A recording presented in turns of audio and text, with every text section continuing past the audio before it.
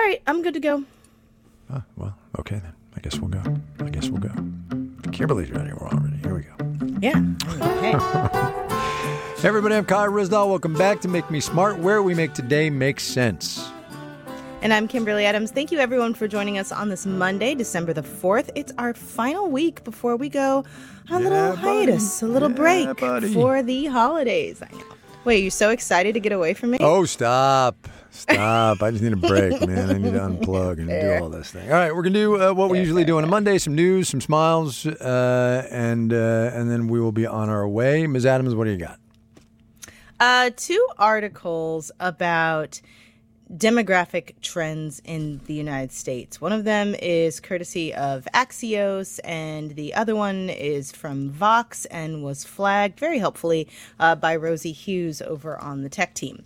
So the Vox one was near and dear to my heart because it talks about why millennial women are like how millennials learned to dread motherhood is the exact title. Wow. And it says, to our generation, being a mom looks thankless, exhausting, and lonely.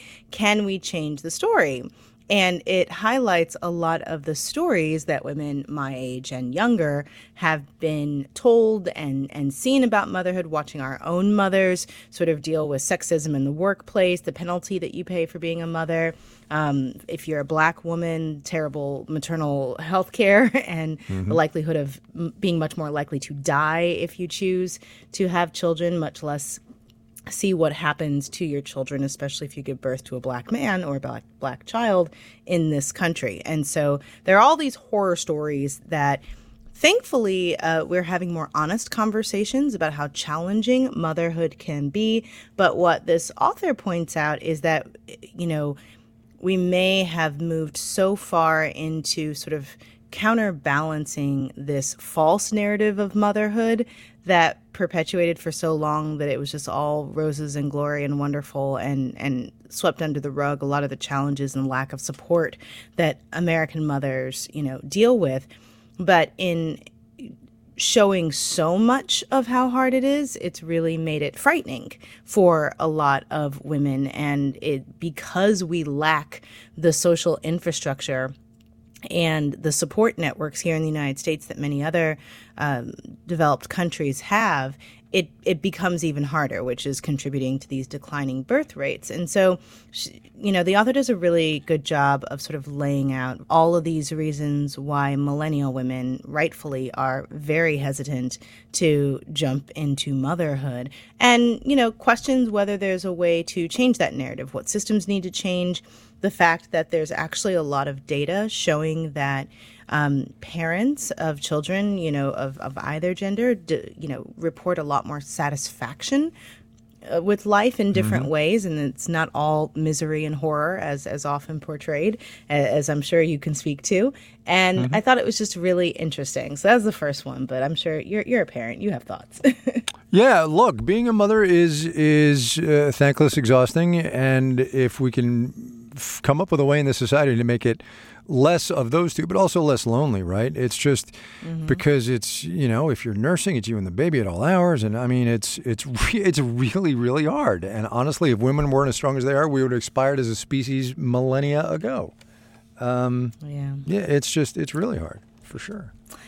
It's a long piece, but it's very good. And I think very thoughtful about, something that's been kicking around in my head for a while, because many of the women in my life who are my age or younger just have zero interest in becoming parents. And, when we were all younger, we were constantly getting berated for not wanting to have children, despite all of this evidence that it would not necessarily be the best use of our bodies at that given point in time.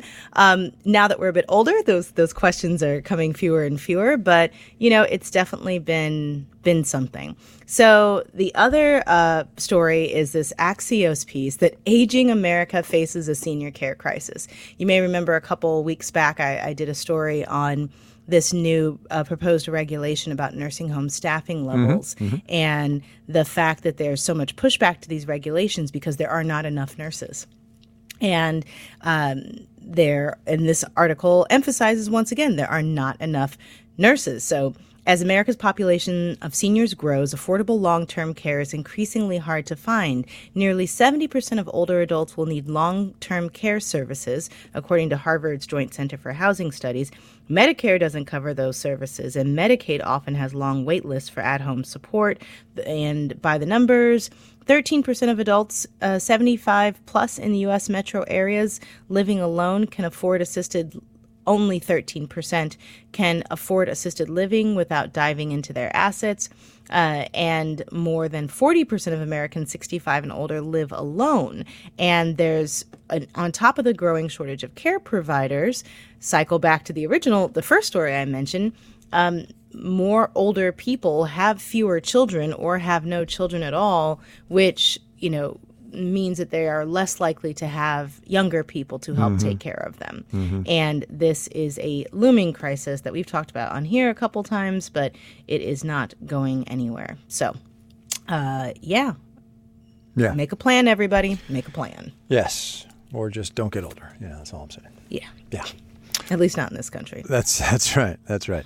Okay, here is mine, and it's a little tidbit that comes out of today's news from Spotify that they're going to lay off another 17% of their workforce, about 1,500 people. And it comes in a research note from Evercore ISI and a guy by the name of Mark Mahaney, who's a leading technology analyst. And here's what he wrote today. And I'll just read you part of it, and then I'll skip, and then I'll read some more. In something of a surprise, Spotify announced this morning a 17% reduction in force impacting approximately 1,500 of its employees. We don't believe this was caused by any recent deterioration in demand trends. In other words, translation, business at Spotify is fine. They go on to say, assuming approximately $200,000 all-in costs per employee, that 1,500-person RIF, reduction in force, amounts to around $300 million in annual savings, which would be an almost 40% boost to the street's 2024 EBITDA. So Wall Street estimates earning before income taxes, depreciation, and allowances, which is a way to measure corporate health. In other words, Spotify is laying off 1,500 people, and that $300 million is basically going to go to its bottom line, make it look more attractive, and boost the share price. So lest you think corporate America is not terrible. Actually, it's corporate Sweden in this case, but you know what I mean. How about that? Circle back to the Business Roundtable statement about starting to value other stakeholders beyond shareholders, right? Right. Yeah. Anyway. Not so much. Anyway. Not so much. And Spotify shares up today a bunch. I don't even know what it was, but they were up. Of course, obviously. because they know they're going to get that money back. Yep. Jake, let's go. All right, you've got a multimedia extravaganza here. I've only got a quick one-liner about Kiwis in Wellington, so go ahead. Many thanks to my friends Michelle and Tammy for introducing me to this glorious thing that I am not sure how I have lived my life since 1996 without this being a part of my existence. So this past Thursday, they held the White House Christmas tree lighting ceremony, and Michelle and Tammy pointed me to the 1996 White House Christmas tree lighting ceremony in which Patti LaBelle was supposed to sing This Christmas. An absolute chaos ensued. They gave her the wrong cue cards. She didn't know the song. Her background singers were missing. They didn't like the person with the cue cards, because it's 1996, so teleprompters weren't always available. Wasn't letting her know which member of the armed forces was playing the solo and everything. So we have a clip of just a moment of this chaos in all of its gloriousness. This Christmas, where are my background singers? Oh, baby, and there's the wrong words on the cue cards. I don't know the song. Oh, my God. This Christmas, I'm gonna have them all I can. Oh, my God. Because I don't have the right words and I have no background. Oh, my God. Oh, my God.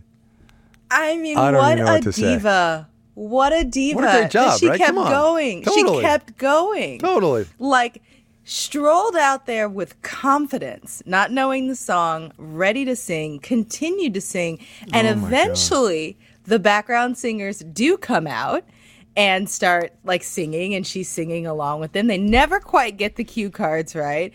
And I mean, so there's this piece in Esquire from 2017 that breaks it down like minute by minute of what happened at each moment. There's gifs, there's clips. It's glorious, and that is spectacular. I really just want to. It truly is, and I just want to know whatever happened to Cue Card Man. That's all I want to know. Oh my Lord! If anybody knows, please share a link. We're gonna leave it right there. You do your thing, and then we'll get out of here. Oh my God! Wait, what's your smile? God. Oh, it's a goofy one about kiwis being born in Wellington city limits in New Zealand. The national bird hasn't been born in the city limits of the capital of New Zealand in forever, and now they found 2 of them, and that just made me chuckle today. But that was it. Okay, that's great. All right, so before we go, it is half-priced hoodie week. If you don't have a Marketplace or a Make Me Smart hoodie, you should. They're cozy. They're wonderful. I have both, and I like them a lot. But they are back for a limited time. You can get a Marketplace hoodie or a Make Me Smart hoodie at half the normal giving level. So that's $90 or $8 a month for coziness all the year round. And it is a win-win. So if you support this show and our other programming that you love from Marketplace, and, you know, you'll get some swag to wear around. Everyone's going to be like, where did you get that amazing hoodie? And you can say, I'm a Marketplace investor, and I'm cool like that. Only lasts till Friday at midnight, though. Quantities, of course, on some sizes are limited. Marketplace.org/GiveSmart.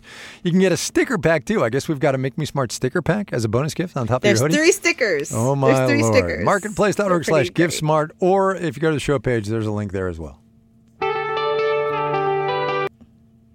Is that how you feel about it? That wasn't me. That was Jake, man.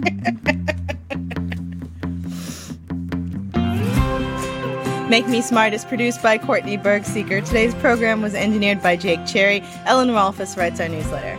Marissa Cabrera is the senior producer of this podcast, although she's probably questioning her life choices right about now. Bridget Bodner is the director of podcasts. Francesca Levy is the executive director of digital and on demand. You must go back and watch the whole video. I want to read that article, too, actually. I totally want to read that article.